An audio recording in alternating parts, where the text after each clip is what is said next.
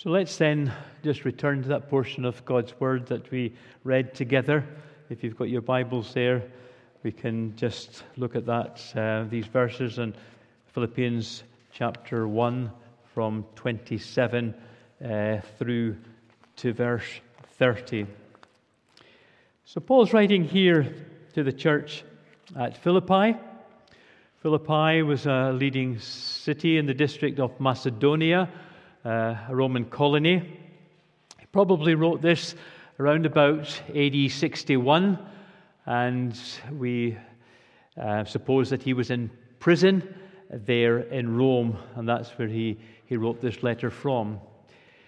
Paul had a great love for this particular church, and we read of his first involvement with them in the Acts of the Apostles there in chapter 16. And they too loved the Apostle Paul, and they were very supportive of his ministry, both prayerfully and financially. And he particularly thanks them for their gifts further on there in chapter 4 from verses 10 and onwards, because they were really the only church who sacrificially partnered with Paul in his ministry. You see, Paul never wanted to be a burden to any of his churches.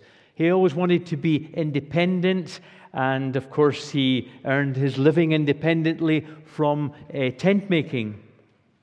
However, there were times when inevitably situations were that finances were tight, and these dear ones, they in the Philippian church lovingly provided for the apostle. Friends, there's a reminder here for us too, isn't there, of the scriptural requirement to love and to respect and to care for our pastors and those who watch over us. Paul reminds us in 1 Thessalonians 5 in verses 12 and 13 when he says, "Respect those who labor among you and are over you in the Lord, and admonish you, and esteem them very highly in love because of their work." A reminder for us to love or care for our pastors and our leaders. So here then in verses 27 to 30, he's exhorting them how to respond and to conduct themselves in an obedient, God-honoring way, whatever circumstances face them. And Paul lays out here good, sound advice for them and indeed for us as a church here as we move forward into this new year in God's providence. So let's look then at some of the teaching that are in these verses for us. So he begins here in the NIV by saying, whatever happens. Friends, as we look to the future, nobody knows what will happen. Who could have predicted a global pandemic and all that it has brought to radically change the daily lives of all mankind? Lockdowns, virtual meetings, and all the other various restrictions that it brought. And following on from that, now we have subsequently moved into times of global economic collapse, creating poverty and strife. And all of this has been compounded, of course, by situations like that dreadful war in Ukraine. Yet apart from these exceptional conditions, we do live in an ever-changing world. A world that's changing. It's changing for good and it's changing for bad. And as Christians, we seem to be continually persecuted by the pressures of a secular society. And These pressures eventually find their ways through the corridors of power, and they can ultimately present as government legislation. For example, Hate Crime Bill Scotland, Abortion and Assisted Suicide, Gender Recognition Reform Bill Scotland. Indeed, we're living in days when the words of the late theologian Francis Schaeffer have never been more true. Schaeffer said, "I believe that pluralistic secularism in the long run is a more deadly poison than straightforward persecution." This worldly secularism has for many years also been pervading sections of the Christian church, not least the Church of Scotland. I mean, over the years within the church, we've come to know terms such as postmodernism, which means there are no absolutes. And that's widely accepted in certain areas of the church. In fact, in the year 2016, the new word of the year added to the Oxford Dictionary was the word post-truth. The meaning of that word is the disappearance of shared objective standards of truth. It gets bizarre. However, it brings into sharp focus, doesn't it? John 18:38, the words of Pilate, or when Christ was before him, Pilate says, "What is truth?" Of course, truth didn't matter to Pilate, who was motivated by expediency. Likewise, today, truth does not matter to the skeptics who have despaired of knowing it. But friends, how thankful we are to have the Bible, which is the Word of truth, the inspired, inerrant, infallible Word of God, penned by men. And within these pages, we read John 14:6, that Jesus Christ is the way, the truth, and the life, and no one cometh unto the Father but by Him. So whatever happens, he says, conduct yourselves in a manner worthy of the gospel of Christ. In other words, in all respects, live as citizens of the kingdom of God, whatever the circumstances. No matter the persecution, conduct yourselves in a manner worthy of the gospel of Christ. Now that applies to each of us individually, and it applies to us collectively as Christians. And indeed, it presents immense challenges to us in the realities of our daily lives. Because we must be image bearers of Christ in how we live within a shadowy and distorted society where identity politics overcome everything and there is no respect for other opinions. We now live in a society where democracy is drifting to autocracy. Liberty and principles are drifting to anarchy. And this creates astonishing division where everyone wants their own way and their own agenda. And people even build their own distorted image of God. And of course, all these things come from the evil one, from Satan himself. So how then are we to be image bearers of Christ in our daily lives? Well, let me give you just some very simple, practical ways. We should, as Christians, conduct our affairs in a God-honoring way, decently, honestly, fairly, and we should be generous to others. For example, we should always pay our bills on time. We should exercise consumer responsibility. By that I mean we should exercise discernment in what we buy. Was it produced using child labor? Was it produced in a sweatshop? And by the way, willful ignorance is no defense here. We should take these steps. We should stand up for social justice. We should champion the oppressed.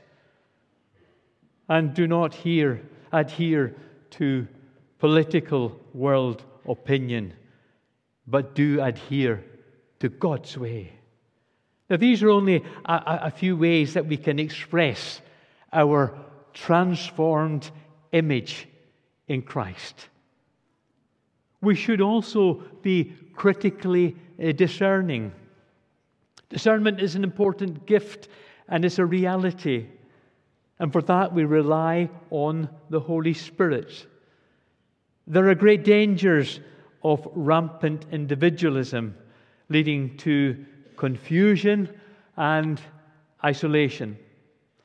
You see, we can so easily, by our own self-discernment, veer off on the wrong path, and that can lead to disaster.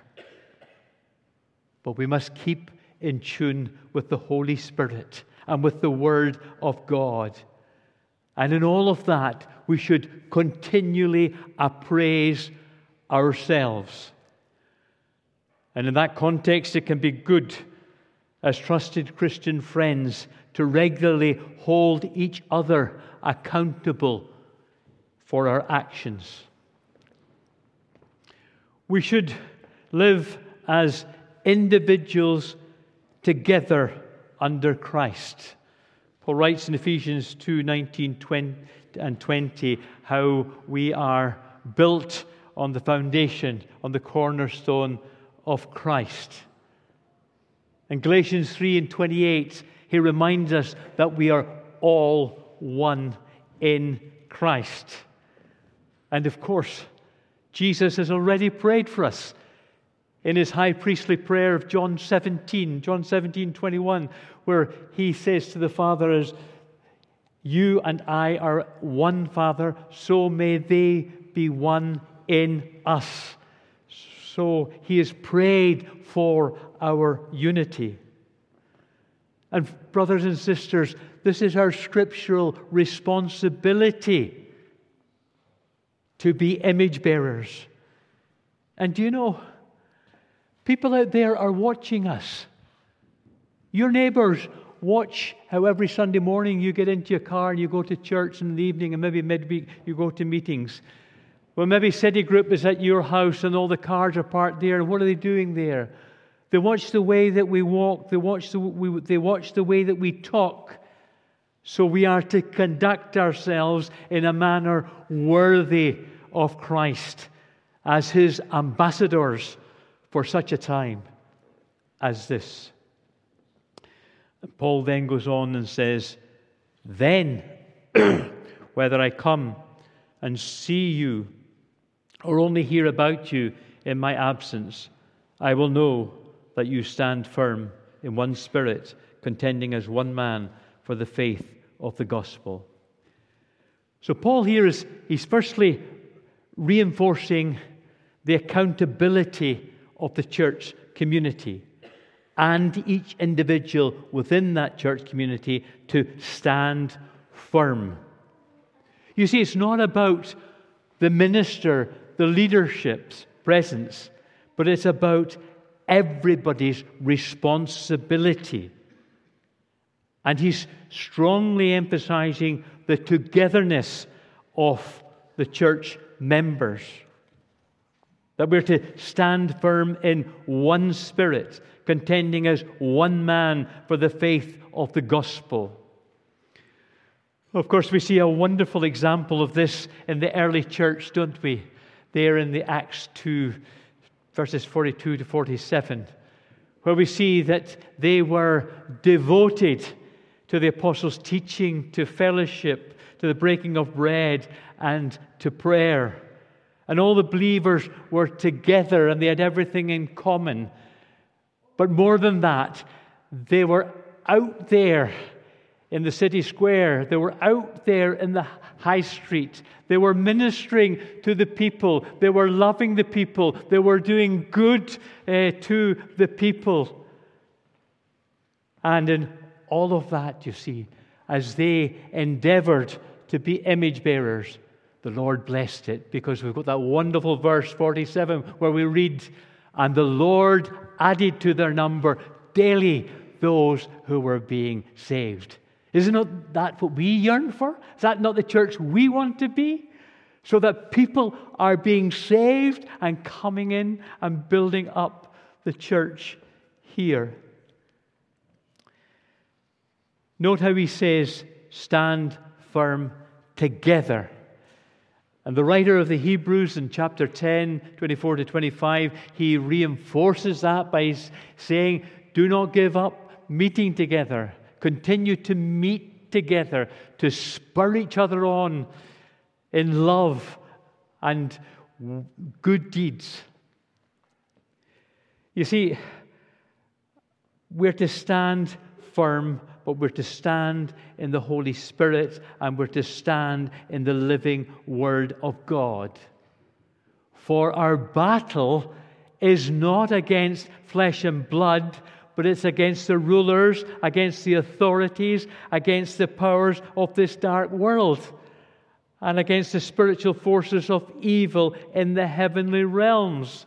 And Paul reminds us of that in Ephesians 6, verses 10 to 18. So he says, therefore, put on the full armor of God, daily, piece by piece. And always remember that final piece. Keep on praying for all the saints. And we must especially remember our dear brothers and sisters in lands throughout the world who are severely persecuted. You know, in reality, life is a picnic for us compared to some of these dear ones in some of the lands throughout this world. So we need to continually remember then. Paul goes on then in verse 28, he says, without being frightened in any way by those who oppose you, this is a sign to them that they will be destroyed, but that you will be saved, and that by God. Paul's saying, be bold before your adversaries, because the battle belongs to the Lord. Christ has already won the victory through the crucifixion and his resurrection power that has defeated Satan, sin, and death for all time. Brothers and sisters, when we're in Christ, we're on the victory side. So, do not in any way be frightened by those who oppose you.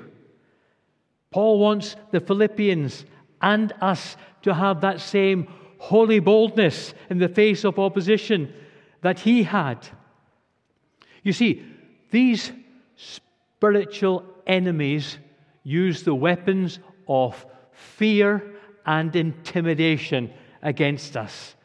And we can all testify in our human weakness to the reality of that. However, the more we mature in our faith, the stronger we become, fully exercising the power and the authority of Christ that is within us, until we can reach that stage when we can say with the apostle himself, as he says in Philippians 4 and 13, I can do all things through Christ who strengthens me. And Paul points out here in verse 28, he says that those who oppose the gospel of Christ, they're already marked out for ruin. And that we as Christians, by being persecuted, Well, that's a sign of our salvation.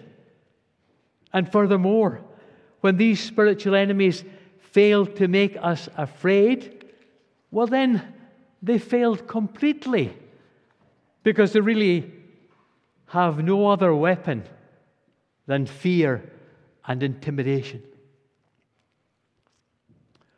And he goes on then in verse 29 to say, "For it has been granted to you on behalf of Christ not only to believe in Him, but also to suffer for Him." Well, as Christians, we've been granted by grace alone the greatest privilege that any human being could have: salvation. Salvation from eternal damnation. And that comes through faith in the Lord Jesus Christ. That there is no other name in heaven given amongst men by whom we must be saved. That is our credentials. That is our credentials. Some of you might remember the late Bill Gilvear. Bill was born in the Gallowgate in Glasgow. As a teenager, growing up in the early 1950s, he was involved in gangland warfare. He was in the Stickle Gang in Glasgow gangland warfare. He got involved in much crime. He spent some time in prison. Growing up, Bill was a wild boy. But you know, one evening, Bill went along to a gospel meeting in the Tent Hall Mission in Glasgow. The preacher was a man called Seth Sykes. And Bill Gilvear heard the gospel. Seth Sykes gave him these words. He said, "Fit will you do with Jesus, will ye nae tak him hame with you?" And Bill Gilvear surrendered his life to the Lord Jesus Christ. He was convicted, he was converted, he became a new creation in Christ. And then he went on to serve in nursing missionary work in the Congo and in other places. And then in latter years, he became the Scottish representative for Scripture Gift Mission, which meant that Bill went to different churches, and he spoke at churches, he spoke to young folks, and he spoke in different places. And on one occasion, he was speaking at St. Andrews University in the Younger Hall. Now, St. Andrews University is very formal, so he was to be introduced by the sacrist. And just before the sacrist went to introduce him, he went and asked him, he says, "Mr. Gilvear, can I ask you, what are the letters after your name as I formally introduce you?" So that kind of flummoxed Ur Wully for the Gallowgate.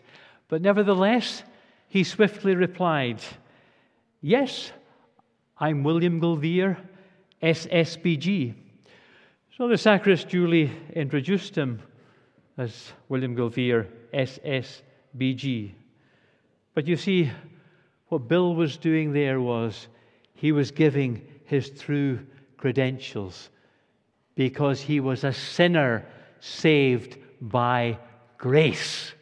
And for all of us who are truly born again by the Holy Spirit, that is our credentials: sinner saved by grace. So like these Philippian Christians, we have then the privilege to suffer for our Savior. And it is a privilege to suffer for our Savior. The Apostle James reminds us in James 1, 2-4 there. He says, "Consider it pure joy, my brothers, whenever you face trials of many kinds, because you know that the testing of your faith develops perseverance. Perseverance must finish its work, so that you may be mature and complete, not lacking anything." And then Paul goes on finally to say, since you are going through the same struggle you saw I had, and now hear that I still have. So it's a great encouragement to the believers here in Philippi, and indeed to us. Paul now points out that the struggles that they and we are going through are the same struggles that they saw Paul had when he was with them. And by the way, our struggles, I guess, are not up to the extent of Paul's, where he was beaten with rods, he was thrown into the inner prison, into the stocks, where he continually had to flee for his life. And that struggle, as Paul reminds us, continues for him now. It's interesting that for the word struggle, the King James Version uses the word conflict, which in Greek is agon, from, of course, which we get the words agony and agonize. So if the Philippians and we have Paul's kind of conflict or agony, then we also can look forward to having Paul's kind of joy and fruit that he had in the midst of all of that. And of course, he brings that out so well in Romans 8 and 28, doesn't he? Where he tells us that that even though whatever we go through, that we are always being blessed.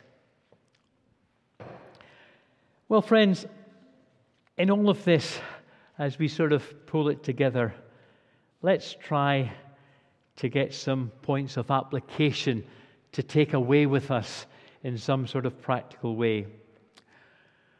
Well, firstly, let us be aware that there are dangers here. Firstly, we can so easily create our own God.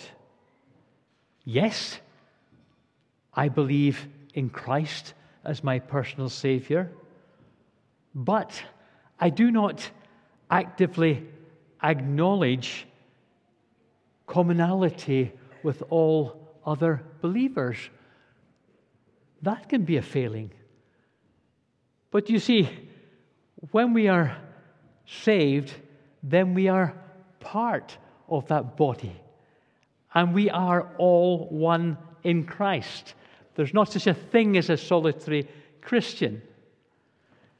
Or on the other hand, yes, we belong to a church and live outwardly as a Christian, but then maybe have no radical personal relationship with the Lord Jesus Christ. Well, then we cannot be a true image bearer, as we are called to be, of the one who we do not know personally. We need to have that personal relationship. So how then can we be image bearers individually and together as we move forward into the uncharted waters of this new year? Image bearers in the context that Paul reminds us in 1 Corinthians 15:49, where he says, "So shall we bear the likeness of the man from heaven." In other words, that people would see Jesus in us and through us. Well, we need to be open, and we need to display our transformation and our new image of God. We share not only our individual testimony, but also our community testimony as being one in Christ. So how can we do it better together? How can we reflect the image of God together in our society? That is the ongoing challenge for us in 2023.